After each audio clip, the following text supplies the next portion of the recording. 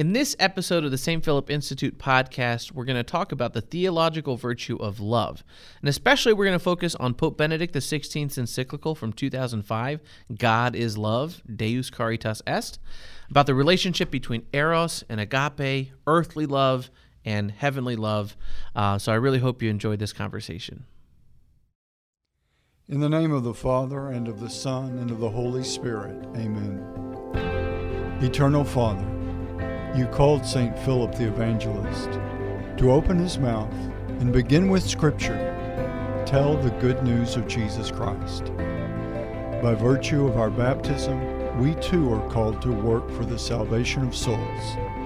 Instill in our hearts the zeal of St. Philip, that we may convert hearts and minds to your Son, Jesus Christ, our Savior, who lives and reigns forever and ever. Amen. In the name of the Father, and of the Son, and of the Holy Spirit. Amen. Hi, welcome to the St. Philip Institute podcast. My name is Luke Arredondo. I'm the Director of Faith Formation here at the St. Philip Institute. And in this episode, we're going to be completing our series on the theological virtues. So I have been doing the theological virtues, and Mickey and Deanna over on Life Beyond the Chariot have been doing a series on the cardinal virtues. So this time we're going to be focusing on the theological virtue of love. So we've had an episode on faith already, one on hope. This is the one on love. And the basis for the conversation today is going to be Pope Benedict XVI's encyclical Deus Caritas Est, or God is Love, which was his first encyclical. It was released in 2005. So at the outset, we want to say that the reason that we're finishing with love is because really in the theological tradition, faith is important, so is hope, but the greatest of these things, St. Paul says, is love. Faith, hope, and love remain. The greatest of these is love. So hopefully the previous episodes on faith and hope have kind of built us and prepared us for this discussion on love today.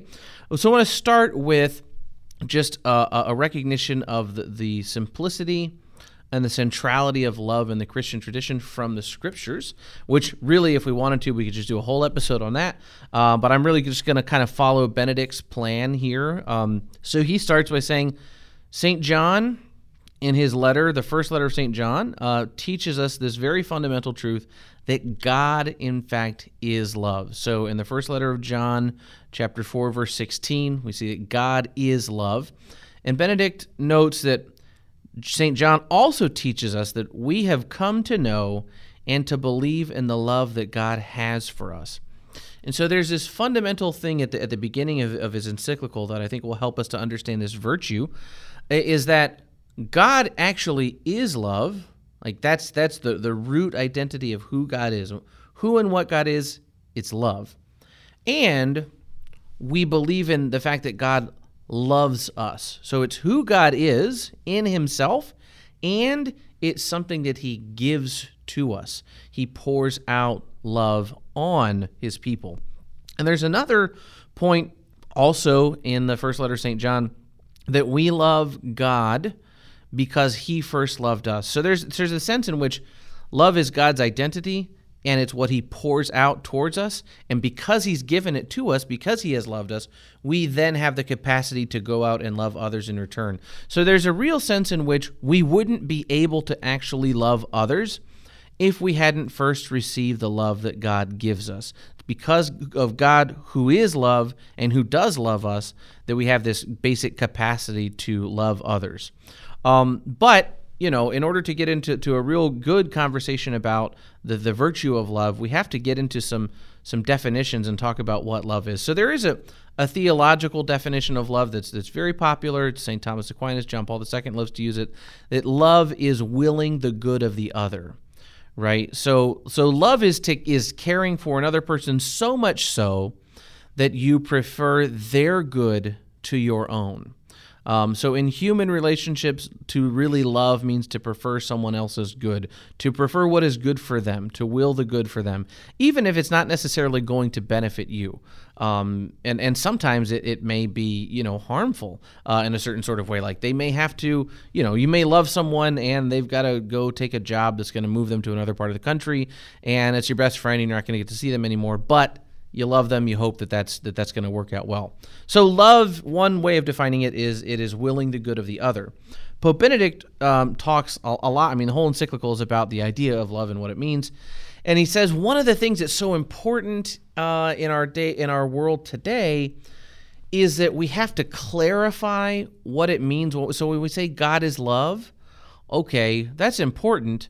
But when we say God is love, like what kind of love is that? What does it mean for God to be love? And if he loves us, how and in what way does he do that? So he says that this is really important because in our contemporary culture, we use the word love in all kinds of ways to refer to all kinds of different things. And it's true, I think, especially in English. Other languages have different ways of saying love, and depending on which verb you use, it expresses something a little bit stronger. In English, we love everything, and it kind of cheapens the idea because we use the same word for so many things. And actually, Pope Benedict gives us examples. So this is the second paragraph of the encyclical, and he says, we need to be aware of all the different ways which we use the word love. So he says this, he goes, we speak of love of country, love of one's profession, love between friends, love of work, love between parents and children, love between family members, love of neighbor, and love of God. And he says, amidst this multiplicity of meanings, however, one in particular stands out, the love between man and woman, where body and soul are inseparably joined, and human beings glimpse an apparently irresistible promise of happiness. This would seem to be the very epitome of love. All other kinds of love immediately seem to fade in comparison. So we need to ask, are all these forms of love, talking about country, profession, work, friends, all that stuff, are all of these basically one, so that love in its many and varied manifestations is ultimately a single reality, or are we merely using the same word to designate totally different realities? And he says this is what we've got to really think about. And it's really interesting, and he drives this analogy throughout, especially the first half of the encyclical. The love of man and woman, right? The love of marriage, which is physical as well as intellectual, right? It's the whole person, the body and soul are united, in the marital act. That seems to be on earth sort of as close as we can get to this absolutely pure vision of love, right? That it promises this sort of unending happiness, but he even says even that is only a glimpse into what it means to say that God is love. But that certainly, Benedict wants to say, the love of spouses expressed in the marital act, that is a far greater form of love than how most people might love their country or their work. I really do love the work that I do. I feel like really, really blessed to have the job that I have, and I really love my work. I think there's plenty of people, though, that might love their work in an intellectual sort of way because they need it, and if they didn't have their work, it would be pretty hard for them to survive. But that they would rarely describe, "Oh, I love my work" in a way that competes with or rivals the way I love my spouse. And so Benedict wants to say we've got to really think about these different human expressions, human experiences of love, because they're good and they can help us to kind of get an idea of what it means when we say that God loves us or that God is love. So it's kind of through our human loves that we can understand the far greater way in which God loves us. And this is just sort of a basic principle of philosophy and theology that, when you're making an analogy between two things, the similarity is always going to be smaller than the dissimilarity. So to say God loves us and God is love, and we can understand a little bit of what that means by saying it's kind of like how a man might love his wife. That really isn't actually that similar, but it's sort of the best we can do. It's the best we can grapple with to give us a sense, a sort of a hint at what it means to say that God is love. So in the encyclical, Benedict talks throughout about a lot of important philosophical and theological ideas about the nature of love. And again, the root of this all is, this is who God is. He is love, and he gives love to us so that we can love others. And that's the really important thing to emphasize. As we talked about, faith and hope are infused virtues. They're gifts that are given to us, but they also sort of need to be cultivated, and they're not merely for us to hold on to. So, in the episode, for instance, about hope, I talked about how hope becomes a fuel for evangelization, and love also becomes a fuel for not just evangelization, but for, in fact, loving others. So there's actually in the Bible, there's different ways, different words that are used in the Hebrew and in the Greek that are translated in English as love. And Benedict talks about two particular examples. So there's eros and agape. And he says that it's really important for us to get a good grounding in the relationship and actually the unity between this Greek word eros, which can be translated as love, and this other Greek word agape, which can be translated also as love.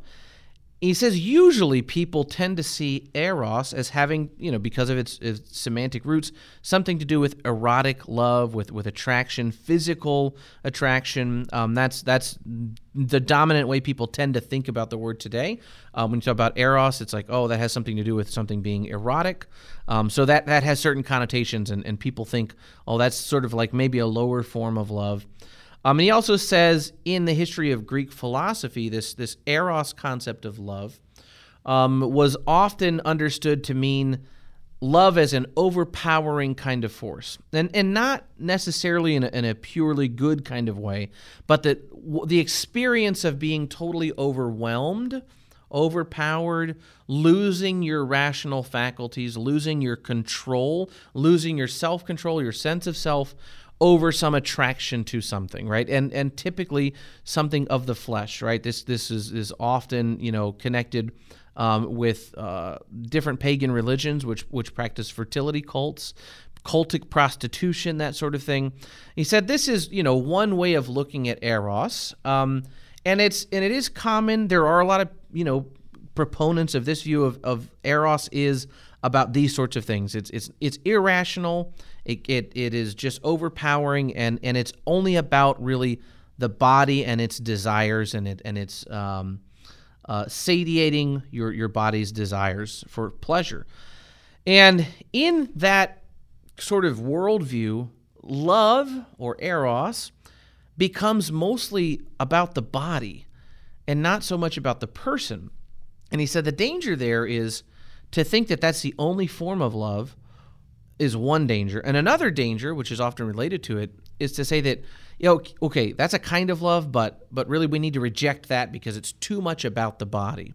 So Benedict has this really interesting conversation about eros, or this erotic kind of love, and agape, which is a more grounded, self-giving love, that willing or choosing the good of the other is one way to kind of look at agape. And when you distinguish these two, eros is erotic and agape is choosing the good of the other, he says it's really easy to make it seem like the one, eros, has nothing at all to do with the other, agape. And Benedict actually wants to say that's not the case. And historically, critics of Christianity have argued that the Christian church wants to erase eros, wants to erase passion and desire, and just kind of put people into this lane where they're making an intellectual decision to choose the good of others. And that's agape, that's Christian love, but it's not full. And Benedict wants to say, we don't have to choose between a self-giving love and something that's passionate and stirs up desire. But actually, those two should be fused together.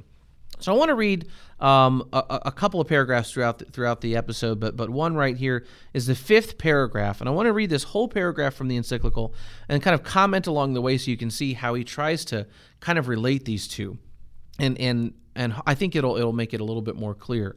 So he says in paragraph 5 of Deus Caritas Est, nowadays Christianity of the past is often criticized as having been opposed to the body. And it is quite true that tendencies of this sort have always existed. And I appreciate Benedict's honesty in saying that, yeah, there have been Christians who have pushed in that way. But it's not, he wants to say, it's not fundamental to the view of Christianity that we have to be opposed to the body. Listen how he follows up. Yet, the contemporary way of exalting the body is deceptive. So what he's saying is, in critiques of Christianity, you hear this claim that Christians don't like the body, but we do, and we have this healthy view of the importance of the body. So you should do what we're doing and not like Christians that want to reject the body. He says, yeah, but the way that people tend to so-called exalt the body is actually very deceptive. So he continues, Eros, reduced to pure sex, has become a commodity, a mere thing to be bought and sold. Or rather, man himself becomes a commodity. This is hardly man's great yes to the body. So he's saying here, and remember, he's writing in 2005, which now is 17 years ago, that society has this idea that you got to say yes to the body to be a healthy, integrated human being.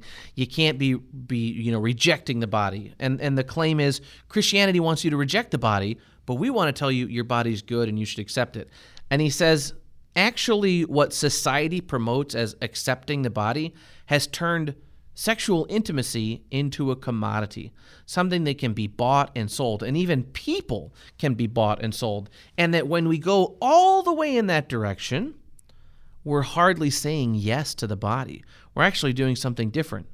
He continues, on the contrary, man now considers his body and his sexuality as the purely material part of himself, to be used and exploited at will.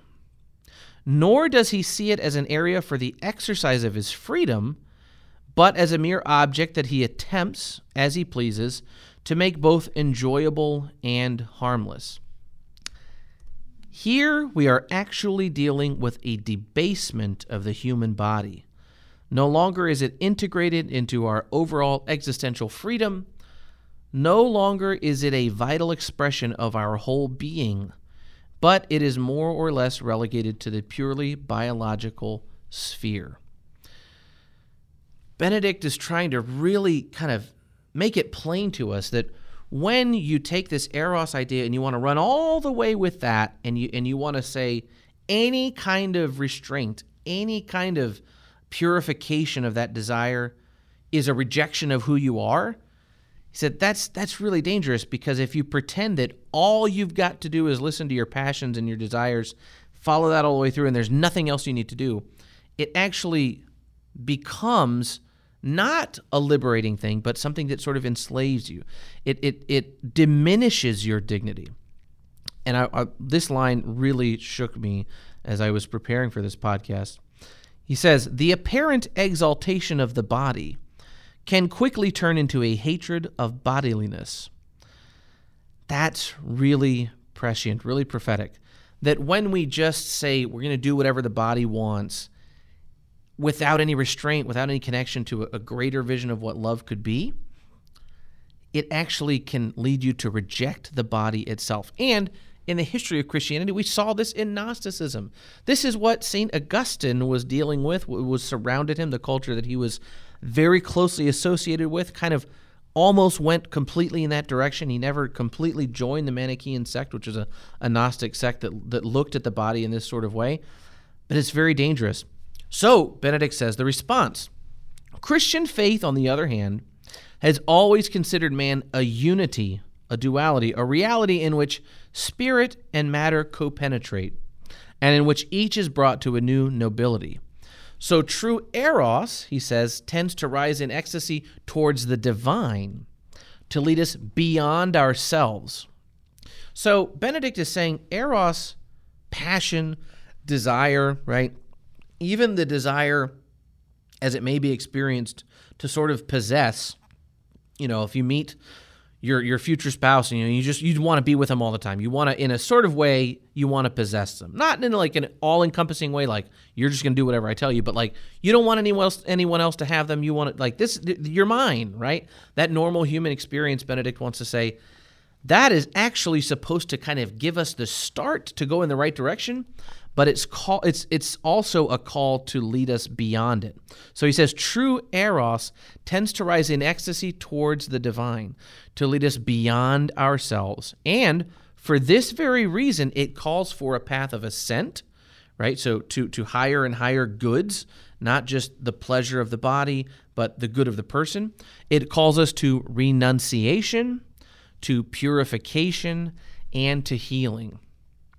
To healing some of that wounded human nature that merely wants or that merely has desires, that merely has passion. So Benedict says this eros form of love, which seeks and tends toward ecstasy, often through the body, in marriage, is incomplete on its own. It needs to lead to a more self-sacrificial form of love characterized by seeking the good of the other, by an exclusivity, right? You can only have this true and meaningful love with one person, and by permanence. And it's really fascinating as a fan of Fulton Sheen. Fulton Sheen wrote a book on marriage called 3 to Get Married, which is actually why we have our marriage retreats in the diocese. They're called 3 to Get Married because of that book. He actually addresses a lot of this in the book. He says that eros and agape, it's not that we need to get rid of eros altogether. He said God gave us this sort of passionate desire for others, for fulfillment, for joy, for pleasure, so that it would help us to find the person that we were going to give ourselves to forever. So it would get us out of just, I'm seeking anything, to I found the one, and now we're together going to purify this eros into something. Fulton Sheen has this beautiful reflection in that book about the sort of the stages of life and the stages of marriage and the way that it purifies love. And it's really, really just beautiful. He says that in the early years of marriage, a lot of the physical intimacy is kind of the grounding of where the relationship is. And you experience all of this pleasure, all of this joy, this ecstasy, but that's not going to be what the marriage looks like 60 years down the road. That if you think your whole married life is going to be about the ecstasy of the marital act and this beautiful thing that it is, and you don't have a deeper love that's being rooted and built up, 60 and 70 years down the road, if you're married 70 years, that's a really long time, but 40, 50 years, you're not going to be having that same kind of experience. You're going to have a much deeper, much broader grounding in love and the good of the other. And Pope Benedict XVI is saying much the same thing here, that eros needs to lead to a sacrificial, other grounded kind of love. And so he kind of defines the terms in this way. He says, eros is a worldly love. It's the here and now, and that's good. But agape is a love that's grounded in and shaped by faith. And he also talks about the ladder of ascent in Jacob's ladder when there's angels going up and down, that the mystics of the church have interpreted that as a vision of God's love for us and our love for God, and that there's a sense in which eros is a love that receives, and agape is a love that gives. So there's ascending and descending, or giving and receiving. And he says in the Christian life, you need both of those. Nobody can only be giving love without ever receiving any of it. And of course, one of the things that grounds us all is we're all receiving love from God. So that doesn't mean human beings need to love other human beings and every now and then just take their turn to receive it. That actually a saintly thing might be to give love to someone and never receive it from them. But Benedict is saying, if we're not receiving love from God, we can't pour ourselves out in service to others and just constantly do that. He talks about St. Teresa of Calcutta, having this notion of the link between contemplation and action.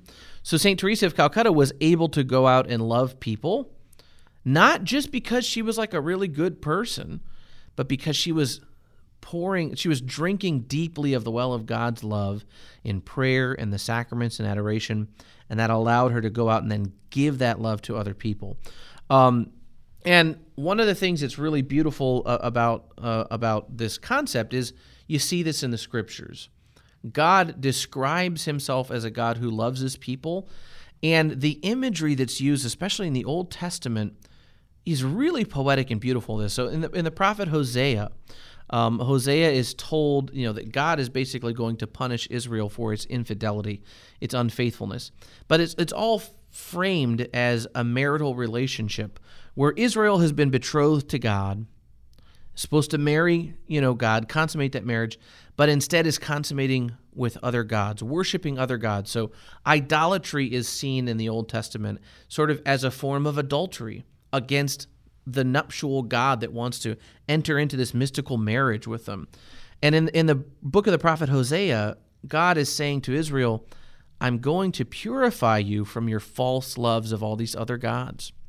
So he's actually punishing, taking away some of the good things that Israel has received at the hands of these basically adulterous relationships.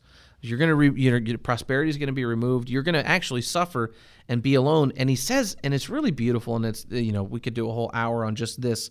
He wants to take Israel out into the desert, purify it of everything else, and help it remember who's the one that led you out of slavery in Egypt. It was me. And so it's this beautiful thing of God taking the Israelites back out into the desert where he initially was able to set them free. One of my scripture professors, Dr. Brant Petrie, said in a lecture on this, it would be like taking your wife back to the place where you had your first date. But not just doing that. After you've had a big fight, maybe there was maybe there's adultery, but even if it's just a normal argument and you've been kind of cold shoulder and silent treatment and you want to kind of remember who you are and what you're about, maybe you go back to the place where you first met. You go back to the place of your first date, go back to where you got married or something to try and kind of rekindle that romance. And actually, this is what Hosea is describing God is doing with Israel. He is a God who loves them so much that he wants to give himself entirely to Israel. And even when they have been unfaithful and they've wounded that relationship, God still wants to pour out that love and wants to kind of help them remember who they are and what this relationship is supposed to be. And it's a really powerful thing because, as Benedict argues, God is, even in the Old Testament, in particular in this example of Hosea, God is loving Israel so much in spite of their weaknesses and many, many failures and all of these sort of adulterous relationships with other gods, that he is hurting himself. Because justice should demand that, no, Israel's just going to be punished. They're not going to be punished and then they get to have, this relationship again. They've broken it. Justice would seem to demand, well, you lost it. But God loves himself enough. He loves himself. God loves us enough that he's willing to continue to extend that love towards us, even when we have betrayed it. And that is a prefigurement of the cross. And so this is another excerpt from the encyclical, paragraph 12. Of course, Benedict is now talking about Jesus and love in the New Testament. He says, his death on the cross is the culmination of that turning of God against himself, in which he gives himself in order to raise man up and save him. This is love in its most radical form.